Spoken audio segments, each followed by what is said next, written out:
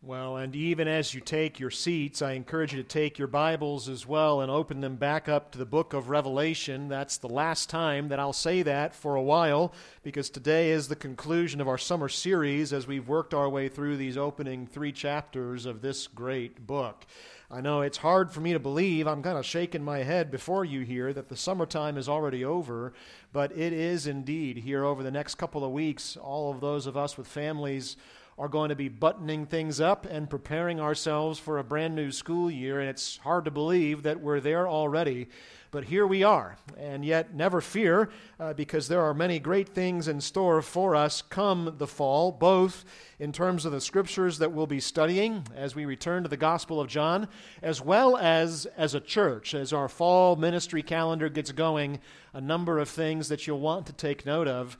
One of those things I do want to make mention of for you here today, because today is the expiration date on the early bird pricing for our women's conference that's coming up in early September. And that is something that I would encourage all of you ladies to take advantage of. It's really geared for ages high school all the way on up through the end of life, because the subject matter is going to be pertinent for all of you.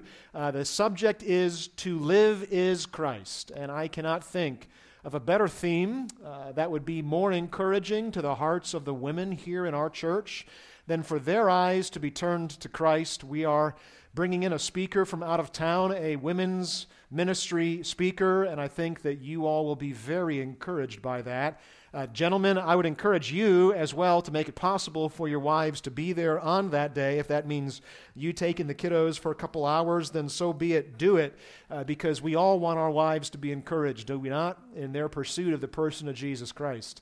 There's a table out in the back here today. Would encourage you to take advantage of that. I know that will be of benefit to you all.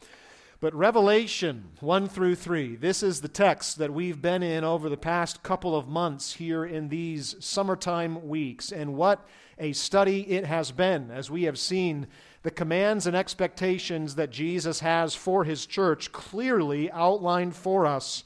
And I am very grateful for that. But there are some things that we've skipped over in these texts that we need to pay attention to here this morning.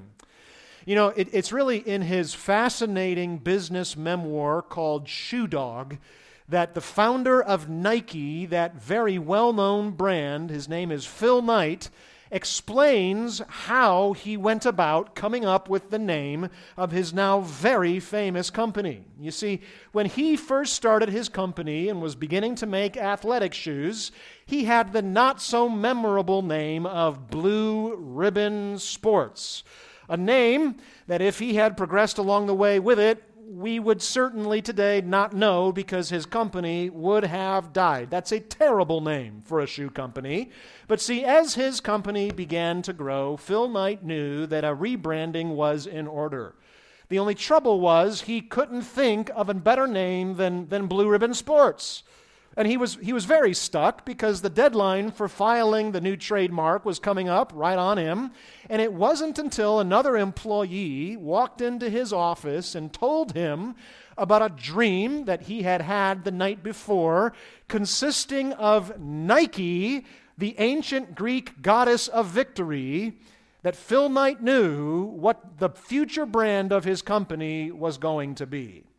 But once he heard about Nike, he couldn't get his mind off of it, and thus was born one of the most iconic brands that has ever been created. Because Nike, you see, is a word in the Greek language that means to conquer, to overcome, to prevail, or to win. It is truly a great name for an athletic apparel company. Because in choosing this name, you see, Phil Knight tapped into everybody's desire to be a winner.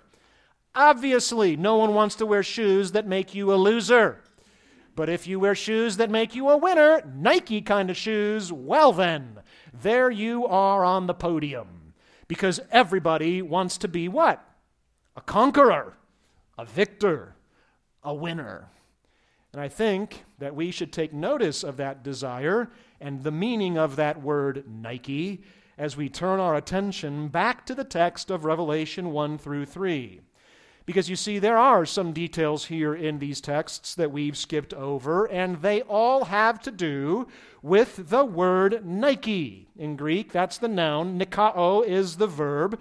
And 7 times in these 3 chapters, Jesus has used this word when he has come to each church at the end of his messages to them, and he has said, "To the one who conquers, to the one who prevails, or to the one who overcomes."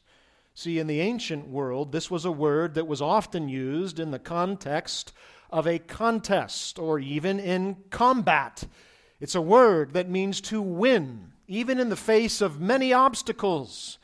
And that, friends, is the word that Jesus uses here to motivate all 7 of his churches. It's the word that he uses to motivate this church. And so we would do very well to understand what he means when he talks about conquering. You see, the expectation of Jesus clearly in these chapters has been that his church is not going to muddle through life, giving it a, well, let's give it a go and see what happens kind of try. No, we are expected to give it our all, to be overcomers, as he says here in these chapters. So, as we approach the text this morning, it's with an understanding that this is perhaps the most important message that we have covered together this summer. Because this is the message that provides us with all of the motivations to meet the standards of Jesus Christ. It's also the message that gives us the knowledge of how we can apply ourselves in order to meet the standards of Christ. And indeed, isn't his bar set pretty high? I mean, that's what we've been learning as we've gone through these chapters over this summer, is it not? Where every week we've been looking at some pretty hard and heavy things that Jesus expects out of us. I mean, he's really ratcheted up the standards for what he expects us as his church to be. We've learned that we are to be a devoted church. We've learned that we're to be a fearless church. We've learned that we're to be a lovingly intolerant church, a pure church, a vibrant church, a steadfastly resolute church. And finally, we've learned that we must be a dependent church. But how? See, that question has remained unanswered. How are we to be all these kinds of things? And how do we conquer the challenges that are before us so that we can be found faithful? See, as we conclude this study, we need to find out how we can become a victorious, conquering church that is declared by King Jesus as having been faithful and true. And so this morning, I want for us to work our way through these chapters and insert ourselves at various points in them to understand what a conqueror is. And then we'll look at what a conqueror gets. That's the motivation. Before we conclude by looking at what a conqueror does. That's the how. You ready? Clear enough? Let's begin and go ahead and jump in. What a conqueror is. See, before we can get around to talking about how to be a church that overcomes, we have to understand what Jesus means when he says, "to the one who conquers." Because that is, admittedly, kind of a vague idea. And if we were left to just assign our own definition to what it means to be a conquering church, we might think that conquering here in this context means overcoming and crushing some kind of enemy. Or, alternatively, we might think that it means to cast down some kind of spiritual stronghold. But see, neither of those things are what Jesus means when he uses this word. See, when Jesus talks about conquering, when he talks about overcoming, he's not talking about an action that is taken through violent force. No. Let me go ahead and give you his definition here up front, and then I'll prove it to you, okay? The biblical definition of what it means to be a conquering Christian is that you, like Christ did before you, overcome sin and death in order to attain to eternal life. Because you see, it's the reception of your eternal life. It's gaining that eternal life that is the ultimate victory. See, every time in Revelation we have heard the statement, to the one who conquers, we could really substitute with, to the one who realizes eternal life. Because you can't say that you have conquered death until you have first gained what? Life. You see, it's that idea of gaining eternal life that is synonymous with the idea of conquering. That's what we have to understand. That's our ultimate victory. Now, I know you say, okay, where did you get that? Well, the first clue to our understanding about what it means to conquer is given to us right here in chapter 1, verse 18, in the vision of Christ, where he comes and speaks to the Apostle John. And how does he describe himself? Well, the way that he describes himself is essentially a description of the way that he overcame death to have eternal life. Look at what he says. I am the living one, for I died, and now look, behold, I am yet alive forever, and I have the keys of death and Hades. What is that?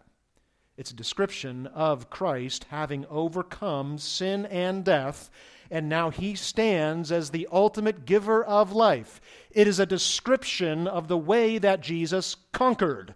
And the way that he conquered was by attaining to eternal life, not just for himself, but for you as well. And that's the significance of him now having the keys to death and to Hades. Now you say, okay, I see how that's a description of Jesus overcoming death, but the word Nike isn't actually used there in that text. So how do I know that that's the same thing as what it means for me to overcome? If the key word's not used there, how do I know that that's the same definition for me? That's what it meant for him, but what does it mean for me? Well, one of the most important principles in Bible interpretation is to let the Scripture interpret itself. All right, and so then we have to ask the question, is there a different text where John the Apostle uses the same word to conquer in a way that explains what he means by that? And indeed, there is. Turn with me over to 1 John chapter 5, and we'll see the way that the Apostle John, the very same author of Revelation, defines what it means to conquer. And what we're going to find here is a picture that is synonymous with the work that Jesus has already done. See, in 1 John chapter 5, verses 4 through 5, John leaves no bones about it. He says, look, for everyone who has been born of God, that's the one that overcomes the world. Pretty clear, right? So, how is it that we are to overcome the world and be born of God? Well, he goes on. This specifically is the victory that has overcome the world. It's our faith. An explanation that is perfectly consistent with Jesus' explanation back to Nicodemus in John 3. You remember that? He says, Nicodemus, in order for you to be born of God, you must have faith in the Son of God. And the only way for you to have what? Eternal life is as you are born of God. See, that's the way that we are able to overcome. It is as we are born again to eternal life through faith in Jesus Christ. And indeed, that's exactly what John explains here in verse 5 of 1 John 5. He says, who is it that overcomes, conquers the world, except the one who believes that Jesus is the Son of God? See, he's locked it down. He's used the word Nike 3 times in 2 verses. Here is exactly what I mean when I say to conquer or to overcome. It means that I have been born now to eternal life through faith, but not just some generic general faith, through faith specifically in Jesus Christ, who is the Son of God. Overcoming, then, is synonymous with me gaining the eternal life that is mine through faith. Do you see that? The way that you can be a conqueror, the way that you attain to eternal life, is exclusively through faith in Jesus Christ. That is how we overcome sin and death, just as Jesus overcame sin and death before us. So, now that we understand what it means to be a conqueror, it means that you are one who has inherited the blessing of eternal life by means of faith in Jesus' work. Now that we understand that, now we can turn our attention back to the statements that Jesus makes here in Revelation 1 through 3 to see how he is going to motivate us to be what he expects for us to be. So, to the one who in the end walks by faith and achieves the promised reality of eternal life with Christ, here is what awaits you. See, this is now the explanation of what a conqueror gets. And friends, this is the point we've been trying to get down to. We couldn't do it without making the definition, but now that we have, this is the heart of what Jesus is communicating here to these churches. Because the statements that he is about to make to each of these churches and to our church, they are the motivations that we need in order to run faithfully. You say, why should I seek to do all of the things that Jesus has admonished his churches to do in these 3 chapters? It's because of the things that await you once you receive eternal life. That's the reason why we must apply ourselves to be the kind of church that Jesus expects for us to be. See, if you recall, at the end of each of these messages to each of these churches, there has been a statement given about what awaits the faithful ones. To those who conquer, when you step into glory, if you have exhibited faith in Jesus Christ, here are all the parade of blessings that are going to be poured out upon you. See, when you and I, when we get to heaven, there is going to be a triumphal celebration held in honor of Jesus Christ because of his work for you. And part of that celebration is going to be the active inheritance or the pouring out of eternal heavenly blessings upon you. And in that day, you and I, we will say together, boy, it was worth it all. Because we can know right now what those blessings will be in that day. And those are the motivations that we must keep in mind. See, this here, this is the grand finale of Jesus' messages to his church that we have got to keep before our eyes so that we will be motivated to walk in faithfulness to him. So, if you conquer, if you have faith and receive eternal life, here is what you will receive. There are 7 different features of our eternal reward given to us in these chapters, and I warn you in advance, we're going to move rather rapidly through them, but they're good things for us to understand, so buckle up. The first thing that Jesus gives to his church here to motivate them is the knowledge that when they get to heaven, there will be eternal satisfaction waiting for them there. You can see that right there in chapter 2, verse 7. Jesus says, look, he who has an ear, that's all of you, let him hear what the Spirit says to the churches. To the one who conquers, I will grant to eat of the tree of life, which is in the paradise of God. Now, for us to understand the imagery, we have to understand the tree of life. Because, see, the tree of life, as he's using it here, is an image or a metaphor that means permanent, perpetual, perfect satisfaction. We know that because the tree of life, if you recall, was originally planted back in the Garden of Eden. It was there for Adam and Eve to partake of and to not just see eternal life, but to literally taste it for themselves. And yet, when they turned their back upon God and listened to Satan and ate of a different tree, the tree of the knowledge of good and evil, they immediately lost access to the life of God. And so the tree of life, we're told in Genesis 3:22, was transplanted from the Garden of Eden out of the presence of man and placed in heaven.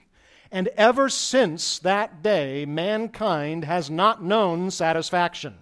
Ever since that day, mankind has only known death.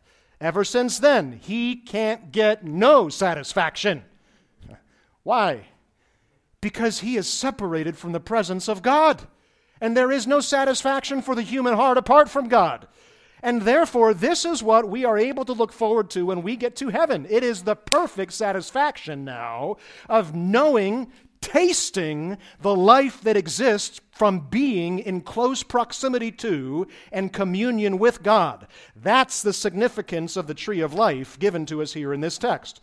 Listen to what Revelation 22, 1 through 5 says. When we get to heaven, listen to what's waiting for us there. Then the angel showed me, John says, the tree of life, with its 12 kinds of fruit, yielding its fruit each month. The leaves of the tree, they were for the healing of the nations. And no longer will there be anything accursed, but the throne of God and the Lamb will be in that place, and all of his servants will worship him. For the Lord God will be their light, and they will reign forever and ever. See, that's the promise of what awaits those who walk by faith in Jesus Christ. That's what awaits those who conquer and overcome sin and death here in this life. Perfect, complete, eternal satisfaction as you find perfect life now in the presence of God. That's the essence of eternal life. And every desire of your now perfectly purified heart will be fulfilled in his presence. Friends, that's the satisfaction that awaits you. But that's just the first of 7 blessings that are going to be granted to you. Let's keep going. Because beyond eternal satisfaction, we're also told that we will receive permanent safety as well. See, Jesus says here, you are not going to be hurt by the second death. You say, well, what is the second death? What does that mean? Well, understanding the impact of this promise requires that we have a biblical understanding of what death actually is. See, very briefly, I'll explain it. There are 3 kinds of death that are described for us in the Scripture. The first form of death is spiritual death. That is the condition into which you are born. And spiritual death is defined as the separation of your soul from the presence of God. That's the condition that you and I have been born into.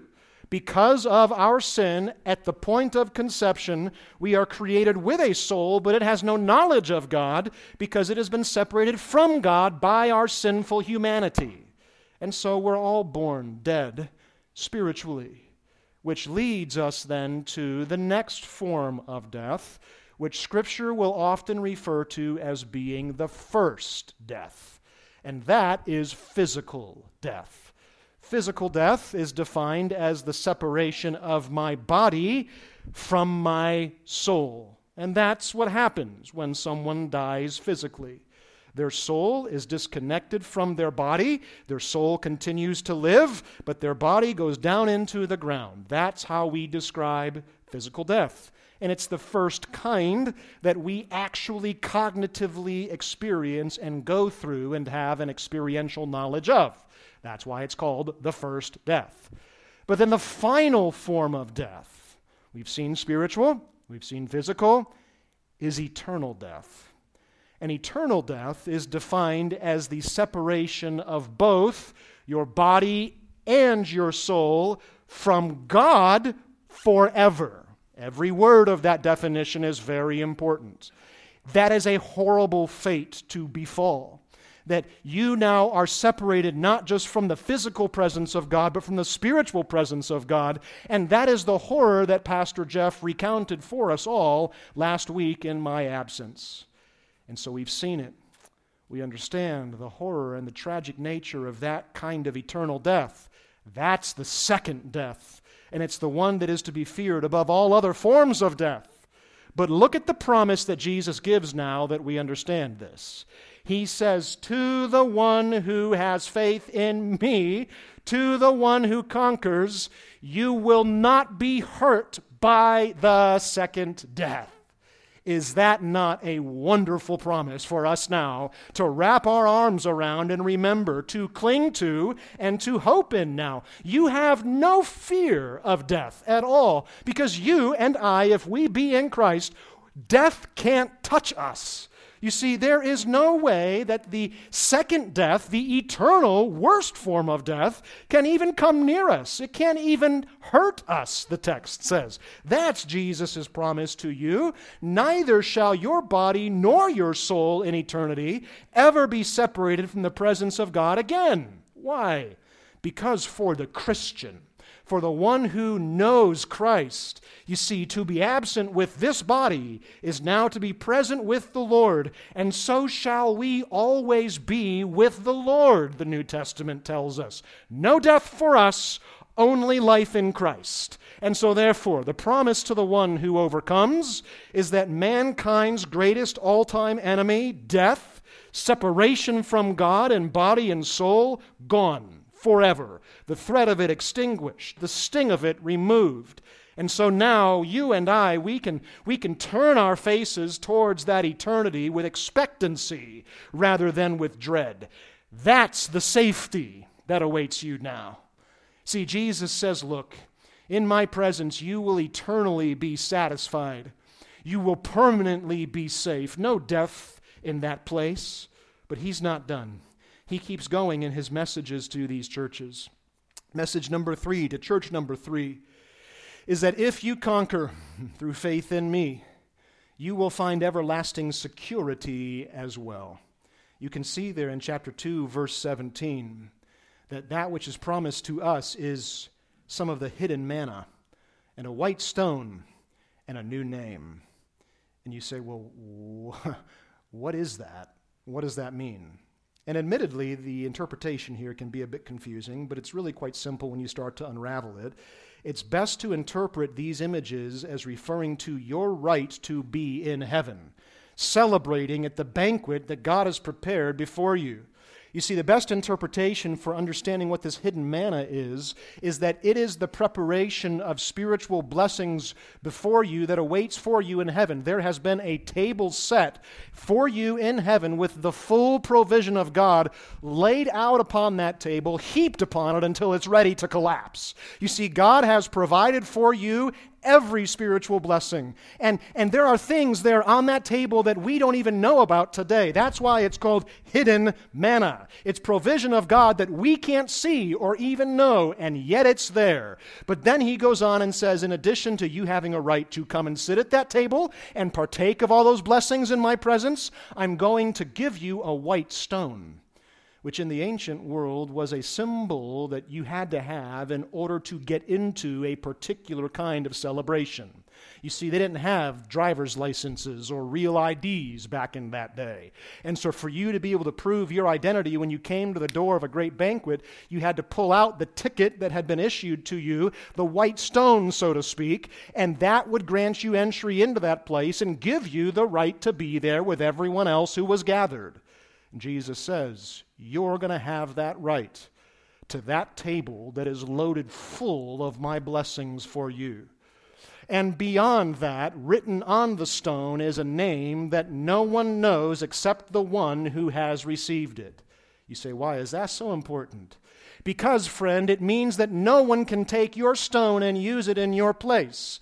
That ticket has been genetically encoded to you specifically, spiritually speaking. And so you and you alone have the right to be there in that place. That's what Jesus is saying here. He's giving us a promise that there is everlasting security. You've got the right to be there in God's presence and receive all of his blessings, and no one, and I mean no one, can deport you from that place, because your place now in his presence is secure. That's the eternal security that is waiting for those who are found in Christ. And that's the third blessing that he pours out upon us, the right to be in his presence, enjoying all of his blessings that he has now provided. But Jesus goes on. I know, maybe you're getting tired, but that's only number 3 out of 7. This is the middle one, okay? So hang with me. He also tells us that there is going to be an authoritative elevation that happens as well. At the end of chapter 2, he says, the one who conquers will be exalted above the nations. With a rod of iron, he will have the morning star. See, this is a reference to your place in the millennial kingdom. Revelation chapter 20, verse 4, tells us that during this time, which follows his second coming, it's a 1,000-year reign of Jesus Christ. There are going to be nations that choose to rebel against King Jesus, which is frankly really stupid, because Jesus is pictured in that day as ruling with a rod of iron that smashes the rebels as though they were nothing but a clay pot. That's what happens in the millennial kingdom. But look at where he says you're going to be there in that day. To those of us who have conquered here in this life, during that 1,000-year reign, he is going to delegate his authority now to us. Authority to do what specifically? Not build ourselves more palatial mansions, but to uphold his righteousness, to promote his perfect holiness. See, in that day, we are going to be agents of the King, exercising his authority over those who choose not to follow him. And the text goes on to say that not only will you have his authority and reign with him, you will also receive the morning star. See, elsewhere in Scripture, the morning star is identified for us as being the person of Jesus Christ. The statement there being an explanation of the fact that in this kingdom, during this time, not only will you have the authority of Christ, but you will glow with the reflection of the glory of Christ as well. You will be identified with him, and the glow and the brightness of the glory of Christ, the morning star, will be seen and exhibited through you. You will have a most exalted place on that day. See, we will shine with his glory. The glory, honor, authority to proclaim the holiness and righteousness of Christ, that privilege, that's going to be poured out and granted to us. That's the authority that awaits you on that day. We keep going. Blessing number 5. Jesus says, in addition to all these things, you will have righteous perfection as well. You will be clothed in white garments, and your name will be in the book of life. Now look, we've talked at length, have we not, about the importance of being clothed in the pure robes of Christ's righteousness. John has come back to that multiple times in the first 3 chapters of this book. And so we don't need to belabor that point, but here's what we do need to understand. In this life, here today, though positionally we've been declared righteous before God, practically, you and I are still carefully picking our way through the sewage of our hearts, trying to keep our garments free from getting stained. And the reason for that is because we have the indwelling ooze of our flesh still resident within us and making the task impossible. But friend, Jesus is here today to tell you that that day is going to come to a close. The day of struggle that we experience now, it is going to end, and we will permanently, perpetually, positionally, and practically be clothed in perfectly white robes reflecting the purity and righteousness of Jesus Christ. But more than this, look at what Jesus says. And not only are you going to be clothed in his righteousness, but in that day, I am going to confess publicly your name before my Father and his angels. So he who has an ear, let him hear what the Spirit says to the churches. You say, why is that so important? Well, it's pretty clear. Because you are not only going to be clothed in the perfect righteousness of Christ and free from sin and shame and any kind of stain, but your name is going to be registered in the halls of heaven as a citizen of that most fair place. And there is going to be no secret whatsoever that you and I, we belong there. How do we know? Because Jesus says, I'm going to step up in public and read off your name in front of everybody, God and his angels included, and say, this one, he or she, they are mine. They belong to me. They're a citizen of this city, and I can prove it. Just look at the clothes that they're dressed in. They are the robes of righteousness, the pure ones that they never could have bought on their own. But no, I have crafted specifically for them myself. And that's how I know they belong here, because they are dressed in righteousness of my making. That's the speech that Jesus is going to give to everybody in that day. That's what you have to look forward to. No longer your struggle with your sin and your flesh, but now you have the righteousness of Christ clothing you and the proof that that provides to everyone that you belong here. That's what we anticipate. See, it's that perfection that awaits you. But Jesus keeps going.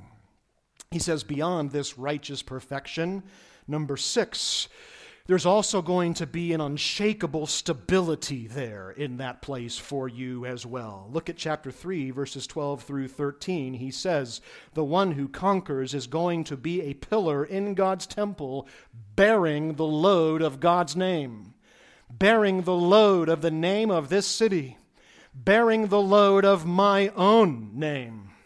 See, that's what a pillar does.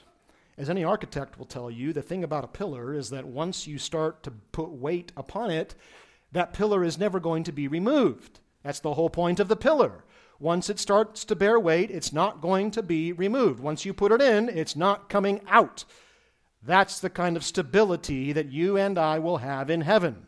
We're described as being pillars in the temple of God, bearing his name, and the name of the city of my God, which comes down from God out of heaven, and the name of Christ himself. That is what we will bear.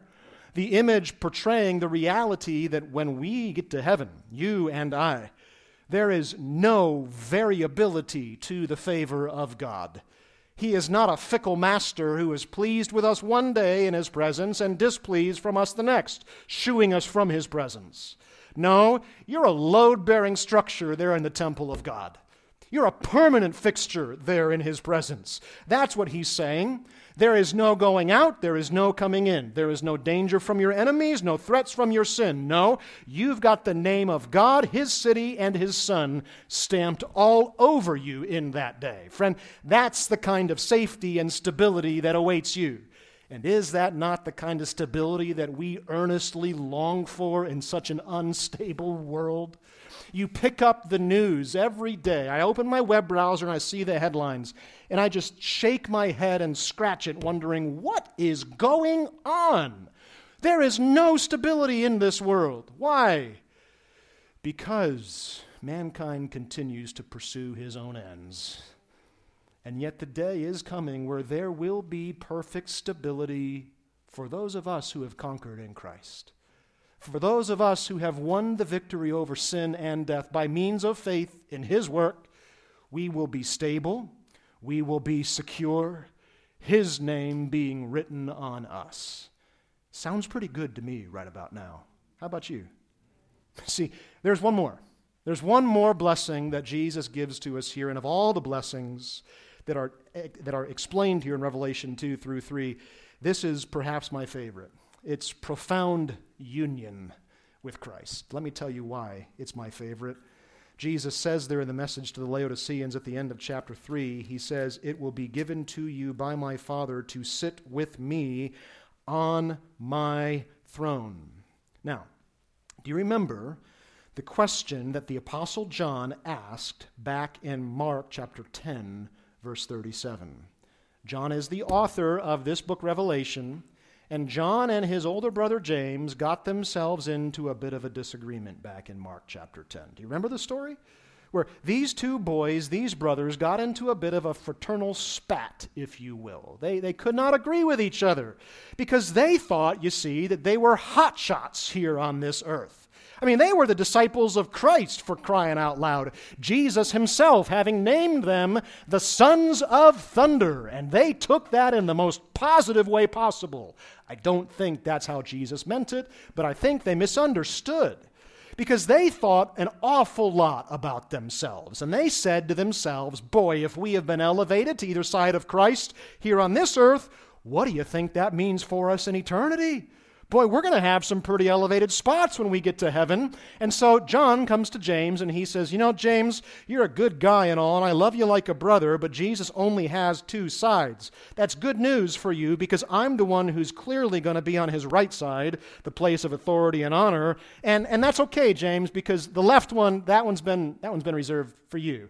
Don't worry, brother. And James says to John, pound sand, John. You can take the left side because the right side's going to be mine. How does the resolution come to the argument? Well, these two paragons of humility send their mother to Jesus to ask him on their own behalf. And James and John's mother comes up to Jesus and says, I can't settle it between these boys. Could you, Jesus, tell them which is going to be on your right? And which is going to be on your left? And Jesus, do you remember his response? He ignores the mom and he turns to the boys and essentially says, boys, are you able to drink of the cup that I am about to drink? What's he saying? I am about to overcome much by way of sin and death. Are you able to do that on your own? Are you able to win your own right to be with me at the side of my throne? No, you are not. And Jesus goes on, and he says here very clearly, it is not for me to grant access to my throne. That's an honor that is prepared for those who have been set aside by my Father. That is an honor for those who overcome and conquer in the same way that I am going to overcome and conquer. That is an honor reserved exclusively for those who have the gift of eternal life. It's a profound statement. You see, those who have the right to be united with Christ and sit with him in heaven are those who overcome sin and death through their faith in Christ's work of overcoming sin and death. And only the Father can grant that kind of faith. Only the Father can enable you to overcome as I am about to overcome. Now that we understand the background, let's come back to Revelation chapter 3. Because here, friends, is the twist that Jesus introduces to a much older, wiser, more mature Apostle John. He says to John here in chapter 3, verse 21, he says, John, if you overcome... Remember that conversation you had with James about either being on my right or left? Well, John, if the Father has granted life to you, you will sit with me on my throne. And can't you see John in his advanced old age just shaking his head at the foolishness of his youthful self as Jesus tells him how it's really gonna be? Friends, this is truly an amazing statement here. As the Apostle Paul says in 2 Timothy chapter 2, verse 12, look, if we endure, we will reign with Christ. And that's why I say this is the most glorious of all the promises that are made to the churches of Christ. Because see, to the one who overcomes, you and I, we are going to be united with Christ in such a perfect union that it can be said that you are now ruling with him, for you are going to be found in him, seated upon his throne right there with him, a front row seat to all the action in heaven. Why?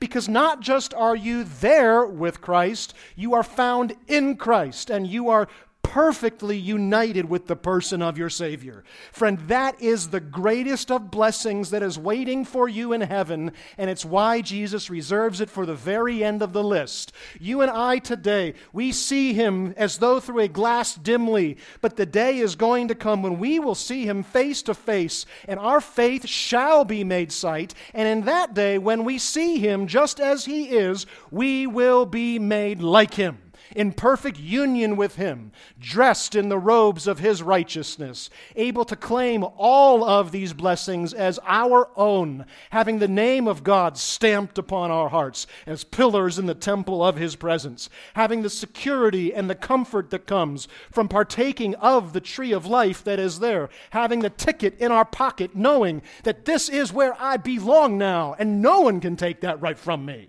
See, that is what awaits those of us who know Christ in faith. And does that truth not warm your heart? It should. See, it warmed the Apostle Peter's heart. He couldn't get off these things. It's why each of his 2 epistles start out with a reference to the precious and very great promises that are given to us through the work of Jesus Christ. It's why he says, for instance, in 2 Peter chapter 1, verse 4, that it is the divine power of Jesus that has granted to us his precious and great promises, so that through them you and I, we might now become partakers of the divine nature. It's why Peter says again, over in 1 Peter chapter 1, verse 3, that it's Jesus who has now caused us to be born again to a living kind of hope through promises that have been reserved for us in heaven, an inheritance that is imperishable, undefiled, and unfolding, that has been kept in heaven for you who by God's power are even now being guarded. See, if you've come to faith in Christ, you can't lose these blessings. They're being guarded by Jesus for you, awaiting the day when you will step into his presence and he will be able to give them all to you. That is the day that Peter looked forward to. And it's the reason why Jesus just pulls back the corner of the glory of what awaits us when we get to that day. Why? So that we might look at those precious and very great promises, that imperishable, unfading, untarnished inheritance, and see in these things the motivation for why we ought to be what he has called for us to be here today. You know, as we've moved through these promises, the 7 promises that Jesus has lined up for us in a grand finale of sorts, we have to understand that any time a believer leaves this world and enters the gates of heaven, the bestowal of all of these grand things starts up all over again. In heaven, the celebration never ceases. All of these promises fall around our ears like glorious splendors because the motivation given to us for seeking to be the kind of church that Jesus has described is because of the living hope of the promises of what awaits us. And Jesus has left us here this morning with no lack of clarity about what is waiting for us. So, we've seen what it is to be a conqueror. We've seen what a conqueror gets. Now we need to figure out what should we be doing with ourselves today while we wait. And this is the final point, and it's really a very simple one and good thing because I've only got 4 minutes left. Here we move away from the motivation to the explanation of how. How do we as a church end up on the awards podium? I mean, obviously you can't become a conqueror without having faith in Christ. We get that. That's the entry point. But if I do have faith, is that it? Or is there something that I can and should be doing here today? And there is. Look with me at verse 21 of chapter 3. Jesus says, "To the one who conquers, as I also conquered." And that's very important. It means that if you are marked as one who is an overcomer, all these blessings having been reserved in heaven for you, then you are going to walk today in the very same way that Jesus himself first walked before you. Well, how did Jesus walk when he was here overcoming? Friend, it was in full dependency upon the Spirit of God, which is why each one of these 7 statements has ended with, "He who has an ear, let him hear what the Spirit says to the churches." You see, the New Testament makes no lack of clarity about the fact that Jesus Christ, in his incarnation, walked in a way that was fully reliant upon God's Spirit. Hebrews 9:14 tells us that it was through the Spirit of God that Christ offered himself to God so that we might be saved. But beyond his dependence at the point of the cross, he was also dependent even through the point of the resurrection as well. See, Romans 8:11 tells us that it was the Spirit of God who raised Jesus from the dead. See, the way that Christ overcame and conquered sin and death was as he walked in dependency upon God's Spirit. And here's the really interesting connection for us, that it comes out of the text that I just mentioned in Romans chapter 8. Because Paul goes on to say there in Romans 8, if Christ died and was raised in dependency on the Spirit, how much more do you think that this same Spirit will also give life to your mortal bodies? Therefore, brothers, we are debtors now, required to live, required to walk according to the Spirit of God. And that, my friend, is what a spiritually victorious person does. That is what a person who has true faith in Jesus Christ is going to do. They are going to seek to walk in dependency on the Spirit, the same way that their Lord and Savior, the first conqueror, walked in dependency on the Spirit. And that's the reason why, even though Jesus is the one speaking in Revelation 1 through 3, we are instructed to listen if we have ears to what the Spirit says to us. That's not just an admonition to listen to what was said to each of these churches. That's a permanent, perpetual willingness to listen to everything that the Spirit of God says to us. So how then, as a church, if this is the key to conquering, walking by the power of the Spirit, do we hear and listen to the Spirit? Well, it's as He illumines the truth of the Scripture for us. Because, see, without Him, you can't understand and apply these things and see life change affected in you. But with Him, it's the glory of the truth in this book that He now makes known to you and is the order of everything for our life and doctrine. So the question before us then is this: if we would be a faithful church, will we listen to what the Spirit has to say in this book or not? See, you and I, we cannot hope to strike out and claim victory for ourselves. This message that I'm bringing to you here today from Revelation 1 through 3, this is not meant to be a pep rally to say, go forth and conquer. No, it's an appeal to you to go forth in dependency upon the Spirit of Jesus who now dwells within you. For it's only as we are willing to walk by His Spirit that we can fulfill the things He's given to us here, to love the way that He has first loved us. It's only as we walk by the Spirit that we can be emboldened to be a fearless church in the face of opposition. It's only as the Spirit illumines us through the truth that we are able to discern that which is true from that which is not, and therefore be a lovingly intolerant church. It's only by the power of the Spirit at work within us, who assists us in saying no to our sin, that we can be a pure church.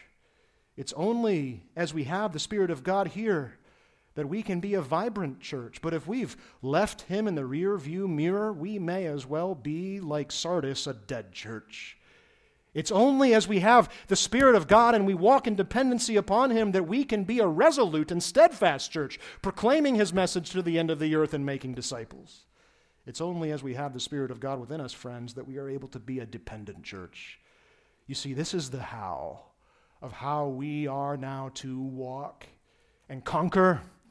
It's just as Jesus walked in dependency upon this very Spirit who has now said to the church, if you have an ear, listen to what I tell you. So as we move out of Revelation and back to the Epistle of John, or the Gospel of John, may that be our objective. May we be found victorious as we depend upon His power in the place of our own. And when He looks at us, may He say, well done, my good and faithful servant, with fire in His eyes and roaring voice. And may that be the approval after which we now seek. Let's close in a word of prayer together. Our Father, we do thank You for Your word.